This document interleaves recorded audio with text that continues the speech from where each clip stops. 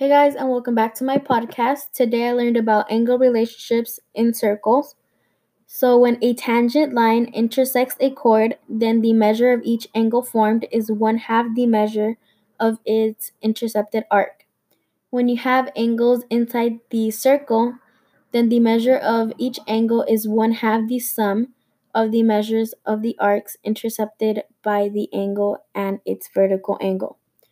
When you have angles outside the circle, then the measure of the angle formed is one half the difference of the measures of the intercepted arcs.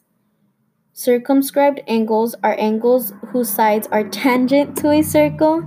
I also learned that the measure of a circumscribed angle are equal to 180 minus the measure of the central angle.